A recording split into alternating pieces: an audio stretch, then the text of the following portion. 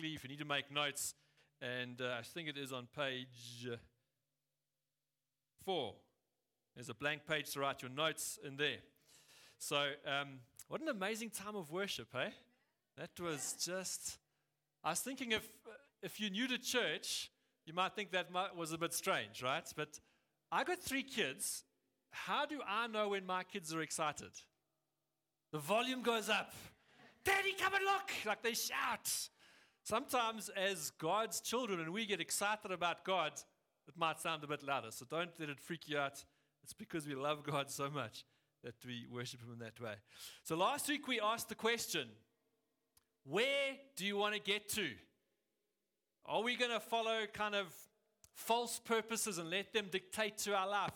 Rotate around a black hole. If you were here last week, you'll remember that analogy. Are we going to make up our own purpose, or are we going to go to the maker for our purpose?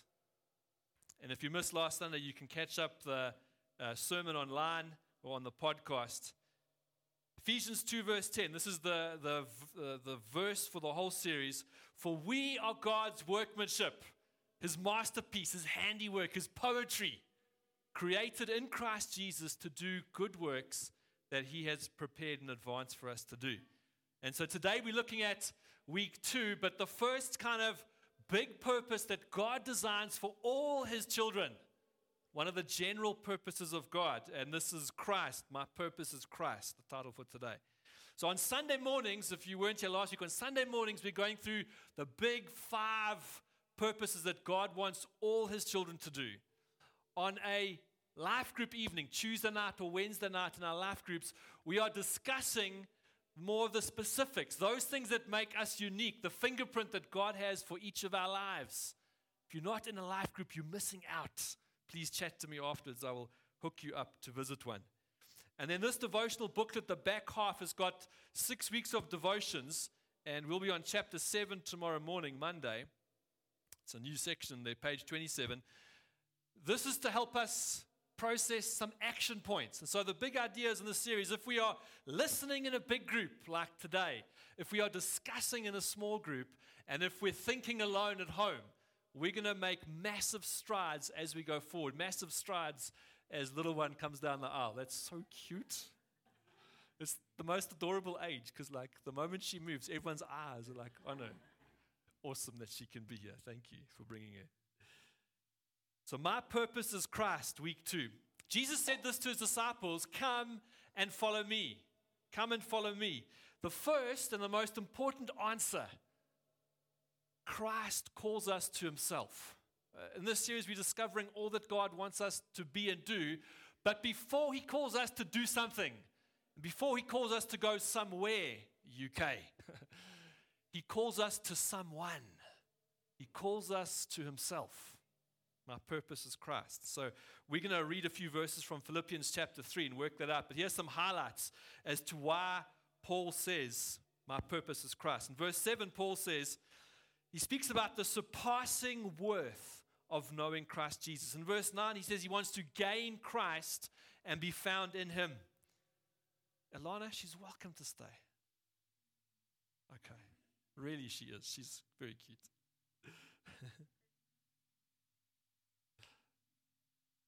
Where was I? Verse 9. Verse 10. I want to know Christ. In chapter 1, verse 21, Paul says, for me to live is Christ. In other words, Paul says the big aim of our life is to know Christ, to be with Him, to get to know Him, to draw close to Him. And this morning we're going to look at 3 ways that we can draw closer to Christ. And my first point is this. Number 1, realize that Christ alone fulfills. Realize that Christ alone fulfills. Here's a quote from C.S. Lewis. I'll read it for you. He says, a car is made to run on petrol, and it would not run properly on anything else. Well, Elon Musk wasn't born back when C.S. Lewis wrote these, but I think we get the idea, right? Now, God designed the human machine to run on Himself. He Himself is the fuel our spirits were designed to burn, and the food our spirits were designed to feed on. There is no other. That is why it's just no good asking God to make us happy in our own way, without bothering about knowing Him. God cannot give us a happiness and a peace apart from Himself. Because it's not there. There's no such thing. Profound. But what is the petrol that we do put in our tanks? This is what we're going to look at. Apostle Paul, he kind of gives some answers as he reflects on his own life. So turn with me to Philippians chapter 3. We're going to read from verse 3 to 6. And then a few others. Philippians 3 from verse 3. He says, "We who serve God by His Spirit, who boast in Christ Jesus, and who put no confidence in the flesh," though I myself have reasons for such confidence. Paul's looking back on his life and before he came to Christ, and he's about to list and run through his credentials, his trophies, his prizes, the things that he holds valuable to himself, the things that he used to pour into his tank of his life. He carries on. If someone else thinks they have reasons to put confidence in the flesh, I've got more. You know that guy on the playground who's like, "Yeah, but my dad's better than your dad." No, but my dad's got a whatever, double cab, I don't know. Paul's saying, I've got more reasons, more trophies, and he lists them here. Circumcised on the 8th day, of the people of Israel, of the tribe of Benjamin, a Hebrew of Hebrews, in regard to the law, a Pharisee. As for zeal, persecuting the church. As for righteousness based on the law, faultless. So Paul, he runs through his credentials, and most of us probably don't get them because they're first century Jewish male. We're 21st century, it's very different. Let me try and kind of work them out. Paul's basically saying, I'm top of the class. Pick any category, I'm the achiever. He speaks about his remarkable upbringing, how his parents had him circumcised on the 8th day. That was a thing for Jewish people. Nowadays, I guess, some of us do put our value, our credentials in our upbringing, in our family, maybe our family name. My surname is Askoff. I got ragged at school a lot about coughing from, that's other parts of your body. I know. I've desired a new name. But a year after Candace and I were married, she's like, "Hey, babes, you know this new surname I've got?" Yeah. Great history, hey. Can we change it? I'm like, what? I'm like, you're a bit offended now, Oh, well, like Ascot is far more posh sounding. Can't we be Ascot? It sounds, But my parents are still alive, so it's not happening. But we pride ourselves in our name. What about the country we grew up in? Paul says, I was born in Israel. This is God's promised land. You can't get a better country to be born in. What about us? I guess today sometimes there's a hierarchy of different countries. When I finished high school, a lot of my friends left to go to the UK to earn the pound. In that time, the UK was the country to go to. Paul speaks about the tribe he belongs to. I said, I was part of Benjamin's tribe.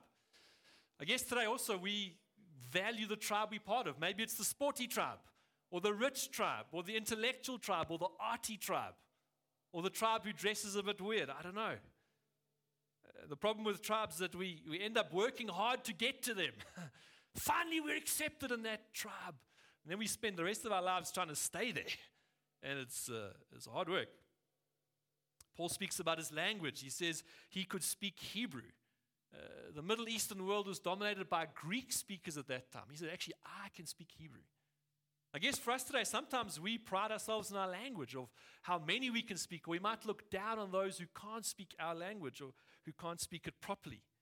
Candace grew up in South Africa, but her parents are French, and so they wanted to teach her French, and they got a French tutor, but this tutor was from Gambia, I think, and the accent is quite different, Gambian French to Paris French, and so Candace developed this not so Paris accent. And her parents weren't so comfortable with this, and they stopped the lessons quite quickly. Sometimes the language is something we put a trophy on. What about our denomination? Paul says, I was a Pharisee. Us today, even in Christendom, we have different denominations. There's Methodists, Presbyterians, Catholics, Charismatics, Baptists. What others are there? Anglican. There's all kinds. But somehow we prize our particular one. Paul says he was a Pharisee. What about our natural strengths? Paul said he had a zeal. He was a go-getter. He was persecuting the church. That's how much zeal and action he had. Today, many of us, we're like Paul. We're extroverted, go-getter, make it happen kind of people. Naturally confident. Paul says, when I look over my life and all my achievements, these were the things that were trophies to me. They were gains. They were advantages to me.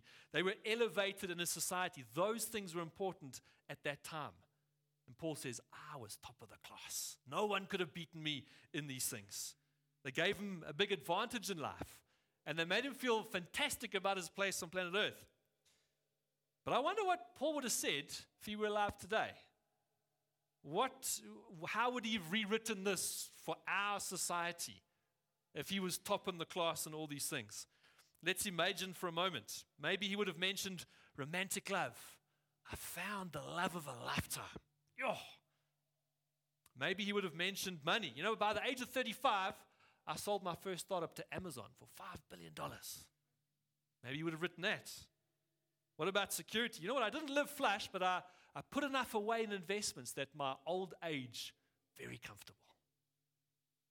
Success. Maybe he would have said he was first in the class, first on the playground, the best in his field of expertise, number one in the country for his chosen arena. Maybe he would have spoken about family. I was surrounded my whole life by family. My wife loved me to the end. My kids wanted to be in the home all the time. We were the best family environment ever. Maybe he would have spoken about his looks. I was ripped. Men wanted to be me. Women wanted to be with me. Maybe he would have spoken about power. People listen to me. When I walk into a room, there's like a hush. They hang on every word I say. Maybe he would have spoken about comfort and luxury. Said something like, my holidays and my home, they were featured on top billing every month. Top of the class. You know what? None of those things are bad in themselves. None of them are bad in themselves. We grow up in our society that tells us those things are important, that elevates those things, that those are gains. But something happened to Paul, and he looked at those things differently. End of verse 7, he says, whatever were gains to me, I now consider loss for the sake of Christ. Paul's had a turning point. He's changed his view. Those things that were a benefit are now like a loss, he says. So much of what society values, Paul discovers, is not really important. Doesn't really matter in the long run, in the light of eternity. And like us, probably many of us, Paul discovers that those things don't satisfy us. They can't fulfill us ultimately. They overpromise and underdeliver. Take fame. The average teenager and 20-something just wants to be famous. Even my 9-year-old dresses like a gangster. I don't know if gangsterism is professional, like you could be a professional, but he dresses like a gangster. It's very interesting. And the language is also similar. Y'all, dog. Hey, brah. I'm sure I never spoke like that when I was primary school. If you have any parenting tips, please let me know afterwards. Fame. Sir Anthony Hopkins, famous actor, says, I meet young people all the time, and they want to act and be famous. And I always tell them that when you get to the top of the tree, there's nothing up here. Most of this is nonsense, a lie. What about romantic love? Fame doesn't fulfill us. Romantic love. There's a book by a guy called Christopher West called Fill These Hearts. He tells a story about a date he goes on with his wife. And they're putting their jackets down, they're sitting at the table, and they're kind of settling in. And the wife starts a conversation, and she says, my love, why do you think our marriage is in such a good place? He's got an idea where this is going, right? So he kind of says, you know what, my love, I've actually been thinking quite deeply, and I've realized deep in my soul, you can't satisfy me. She goes, you know what, I've had the same kind of thought. You're not able to satisfy me either. And he writes this, he says, this was the cause for great joy and celebration. We'd never felt closer or freer in our love, only to the degree that we stop expecting others to be God for us. We are free to love others as they really are, without demanding perfection of them, whether it's a spouse, kid, brother, etc., etc. Even romantic love can't satisfy us ultimately. Even those things that do give us some element of fulfillment, they'll never last forever. They can't fulfill us ultimately like God can. What about the approval of other people? We try our hardest to get into a certain group, and eventually we make it. What happens after a few years? Well, someone younger, someone fitter, someone more attractive joins the group. Your shares start to go down. Your ratings drop, and you end up leaving it. It doesn't satisfy. Even great friendship circles. Paul realized that the world and society had been duped. We've been conned, deceived, whatever word you want to say, that these things that supposedly promise fulfillment can never be ultimate. They can't be God to us. They can't satisfy the deepest part of our heart and our soul. Well, what does fill us then? Paul carries on in verse 8. He says, whatever were gains to me, the things I thought were really impressive and important, I now consider them loss for the sake of Christ. What's more, I consider everything a loss because of the surpassing worth of knowing Christ Jesus my Lord, for whose sake I've lost all things. I consider them garbage that I may gain Christ. He didn't want to gain for Christ. He didn't want to gain from Christ. He wanted to gain Christ. Paul kind of broke the fixation in his heart. He let go of all the other stuff so that he could lay hold of Christ. You see, when you're holding on to other things that don't satisfy, you can't really hold on to God. You've got to let go and hold on to Him. There's a fullness in Jesus that you will not get anywhere else, friends. Jesus alone can satisfy the deepest desires of our heart. Not just for a day, but for like 10 billion years, eternity. God can do that. Second thing that we learn from Paul of how to grow closer to Jesus, it's kind of in a quote here. It's cast your deadly doing down. It's from an old hymn. Cast your deadly doing down. And the chorus goes like this. Cast your deadly doing down at Jesus' feet.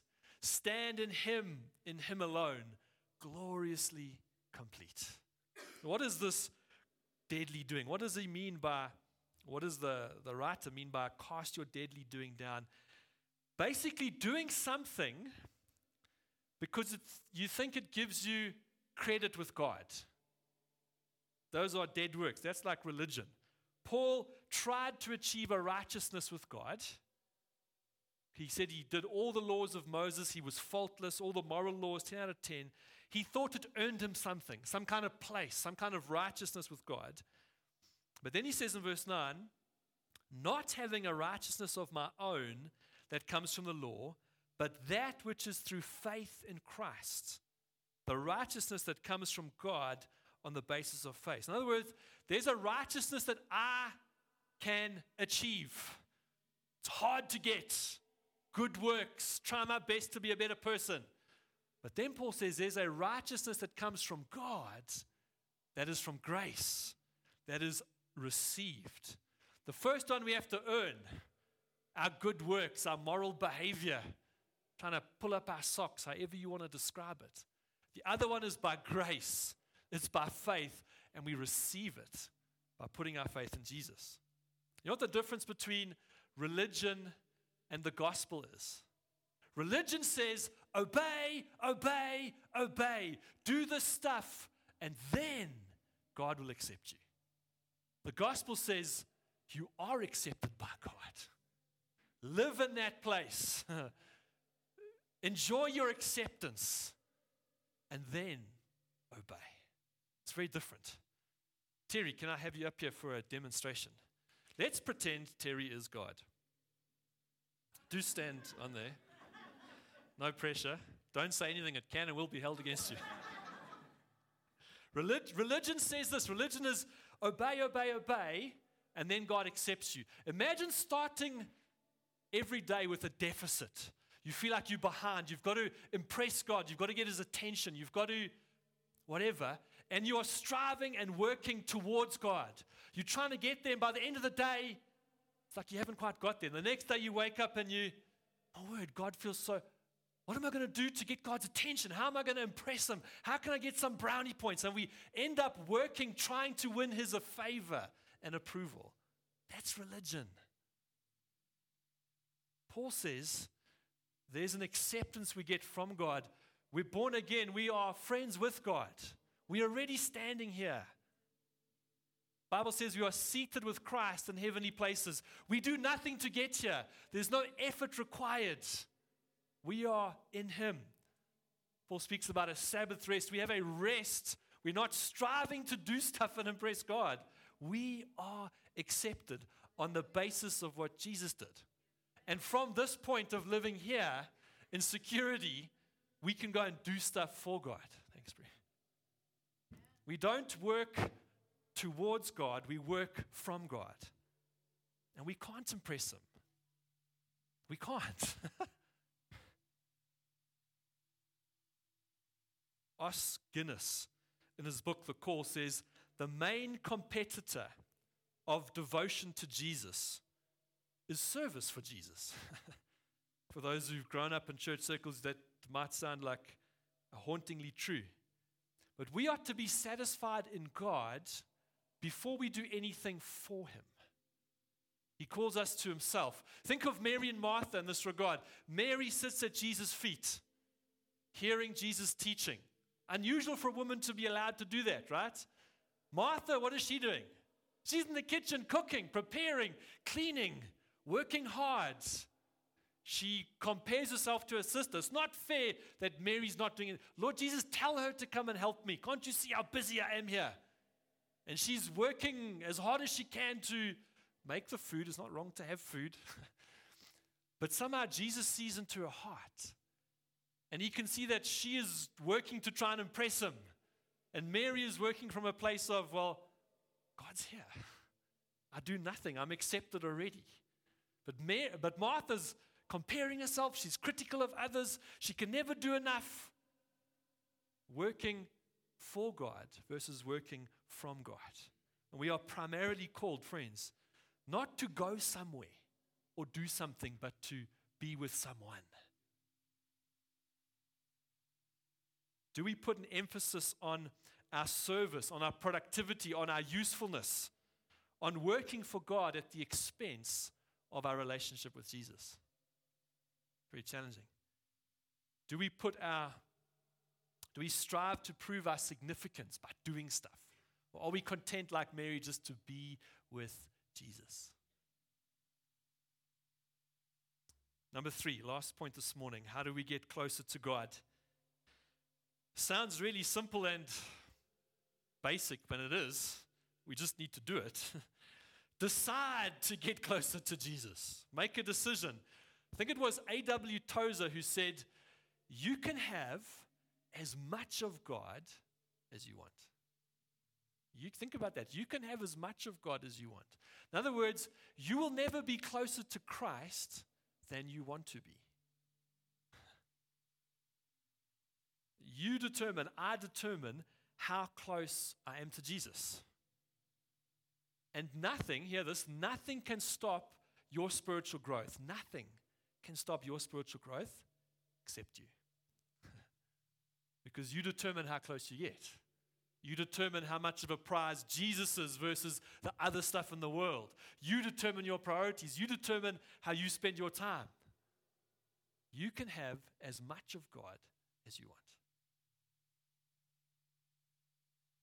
One way to grow closer to Jesus is just to be very clear that this is what you want. I decide that I want to get closer to God. This is how Paul puts it in verse 10. He says, I want to know Christ. Yes, and to know the power of his resurrection and participation in his sufferings. Paul wants nothing more than to be in daily contact with Jesus. That's his greatest aim in life, it seems. To experience the power of his Holy Spirit and to experience Jesus' comfort in difficult times. In verse 9, he says that he wants to be found in him. In other words, if someone comes looking for Paul, Paul's buddy opens the door. Where's Paul? I don't know. I think he's with Jesus. Like, imagine that was said of us every now and then. If you want to grow closer to Jesus, then decide, make a decision, choose. Just do it, Nike would say. Determined to do what it takes to get closer. If you've been following Jesus for many years, you'll probably be able to list a whole bunch of helpful things and habits, daily habits and weekly habits of how to draw closer to God. Prioritizing gatherings like this. Sunday is actually the first day of the week, although we talk about the week ending on Sunday. But traditionally it wasn't. It was the first day of the week. So imagine starting your week off in the presence of God, hearing the word of God, hanging out with the people of God. And I'm preaching to the choir because you're all here today. But that's one way to grow closer to God. Hang out where he is, where his people are, where his word is being preached. You can pray anytime, day or night. You can sing in your car if you want. You can read and reflect on Scripture every day. This devotional book is a good place to start. 6 weeks of devotions here. If you're only starting tomorrow, you need to do 2 a day to catch up, just the first week. Find other people who are in the same space as you. Spur one another on, the Bible says, to love and good deeds. Find a life group and connect with people. Hold each other accountable. Find times of solitude. There's so many things we can do, practical things to help us get closer to God. We just need to make a decision to do it. And then we just need to do it. I'll tell you a secret. Why is it so hard to every day draw close to God? Or maybe it's just me that battles that. I don't know. Do you know why? Because it's actually so simple to do. But because it's so simple to do, it's so simple not to do. Right? I'll catch up next week or whatever. But actually it's a decision that we make to draw closer to God. So the Bible says if we seek him, we will find him. It might sound like an impossibly hard thing to find a God who's invisible, right? But God, he wants us to find him, and he's not elusive. He doesn't hide himself that we can't find him. I think of my kids. Candace doesn't like to play this game, but I play hide and seek with my kids every now and then. And I will count in the office on one end of the house, and they will scatter throughout and try and find somewhere to hide, behind a door, in the pantry. One of them even lay in the bath the one day, like trying to, it's like you can't see in the bath. One of them went in the washing basket and put the lid on top. Or they'll hide in the bed with the blanket over them and trying to like lie still, whatever. And the older 2 kids, this is a real competitive game. They don't want to be found. But Finley, who's 3.5, man, does he love to be found. Like you can walk into a room and you'll just hear a giggle. Sometimes he jumps out, I found you, Dad, but I'm looking for you, you know. Or like you walk into the room or in the lounge, we got some big curtains and you'll just see like a foot sticking out the bottom. Like the curtain will ruffle kind of suddenly, you know. But he wants to be found. Finley's a bit like Jesus in that sense. He wants us to seek him, but he doesn't hide himself from us. He calls us to himself. Just an ending. And I'm amazed at the band and the songs they sung because they didn't know what I was preaching on. One of the songs was, I searched the world, but I couldn't find satisfaction, right? Actually, outside of Jesus, we have nothing. And Jesus said these words about himself. He says, I am the bread of life. In other words, if we're feeding spiritually, or the big things in our life, on anything that's not Jesus, it won't satisfy. We will be hollow and empty. He says, I'm the living water. If you drink from me, you will have this well that springs up till eternal life. You'll be satisfied. If you drink water from any other well, you're going to thirst again. It's a metaphor. It's a spiritual picture. Friends, if we are drinking our purpose from anywhere else but Christ, it's not going to satisfy us. I discovered this the hard way before I started following Jesus. I didn't grow up in a Christian home. Many of you know that. Didn't go to church growing up. But when I got to university, boy, were a whole bunch of options available for me to try. And I tried romantic love. I can remember in my 4th year at university, I think I had, not at the same time, but in succession, lest you get the wrong idea, 4 different girlfriends in 1 year. And I mean, this is not attractive. I mean, don't know how. Maybe they were blind. I don't know, whatever. But I was looking for the love of God, the unconditional, fully acceptance love of God. I was trying to find it in a human. And 4 times that year, my heart got broken as I realized this can't fulfill me. It was part of how my story of coming to God, actually. And I tried pleasure and fun and parties and alcohol, even tried drugs. Didn't get addicted. I didn't go to rehab, but I tried them, trust me. Just didn't cut it. I was very successful at university and in the sports I was doing. I got top marks in the class. Graduated summa cum laude. Got lots of university bursaries. I was flush living off the varsity system. I made a profit out of UKZN. On the sporting side, I represented SA Under 21. I went overseas twice for international sporting events. Came 8th in Africa, qualified for Olympics. And just for fun on the side, I was like a second Dan black belt. I had great success in life, but I would lie awake at night and think, what is this for? I'm empty and hollow. I was searching for meaning. Those things don't satisfy. I can tell you now, friends, success, money, fun, love of a human does not satisfy. It cannot. And then I found Jesus. And suddenly my soul could drink from this living water. And life, like Paul, life was different. It was a watershed moment. God saved me. He rescued me, turned my life around. Praise God for that day. Because now I'm drinking living water. I'm eating the bread of life. I've got something to aim for that will count in eternity.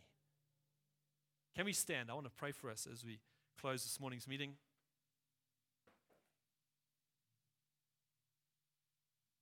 If you wouldn't mind just closing your eyes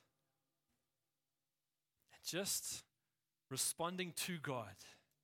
He's talking to every one of us. I'm convinced of that fact. Father, this morning we want to repent, say we're sorry, turn away from these things that we used to run after, that ultimately can't satisfy us. They leave us feeling empty inside, hollow, no fulfillment, no satisfaction, Lord God. We turn away from, we even turn away from our own righteous acts, and we receive the fully purchased acceptance of God. Father, we can't do anything to impress you. But because of what Jesus has done, we are accepted by God on the basis of what Christ has done on the cross. Not on what we have done or what we will hope to do or what we promise to do or by our good intentions. We're accepted because of what Christ has done for us. Father, I pray that our hearts, like Paul, would break their fixation on all these things in the world that we prize, all the trophies, all the gains.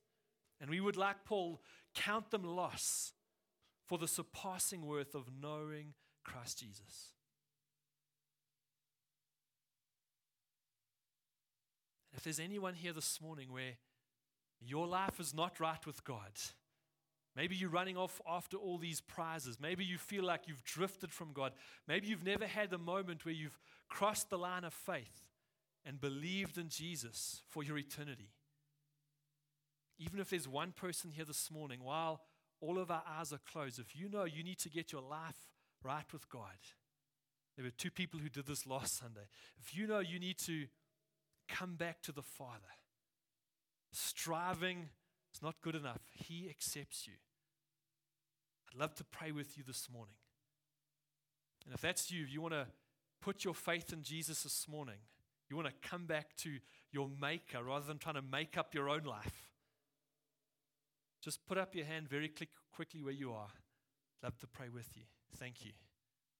And at the back there. Anyone else, you know you need to get your life right with God this morning. Another hand over there. Thank you. That's wonderful. I'm going to say a short prayer. You can put your hands down. I'm going to say a short prayer, and you echo this prayer in your heart. And it's simply you putting your faith in Jesus for His acceptance, what He has done. So just repeat this after me in your heart. Father, thank you for sending Jesus. That He died on the cross, that He took upon Him the punishment for my sin, for my wrongdoing. That if I receive this salvation, I can have eternal life. I can be forgiven. I can be justified and stand before you just as if I'd never sinned, holy in your sight. Jesus, I receive your salvation this morning. I put my faith in you. Come and make me a new creation like you did to Paul.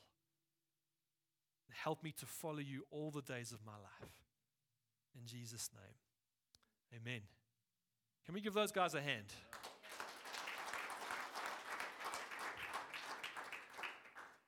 Amen. Trust you've enjoyed this morning. If you don't have one of these books, please grab one. Day 7 of the devotion tomorrow. If you're not in a life group, you're missing out on a big chunk of how we're processing our purpose. Please come and chat to me before you leave. I'd love to try and get you connected. Amen. Have a great week, everyone.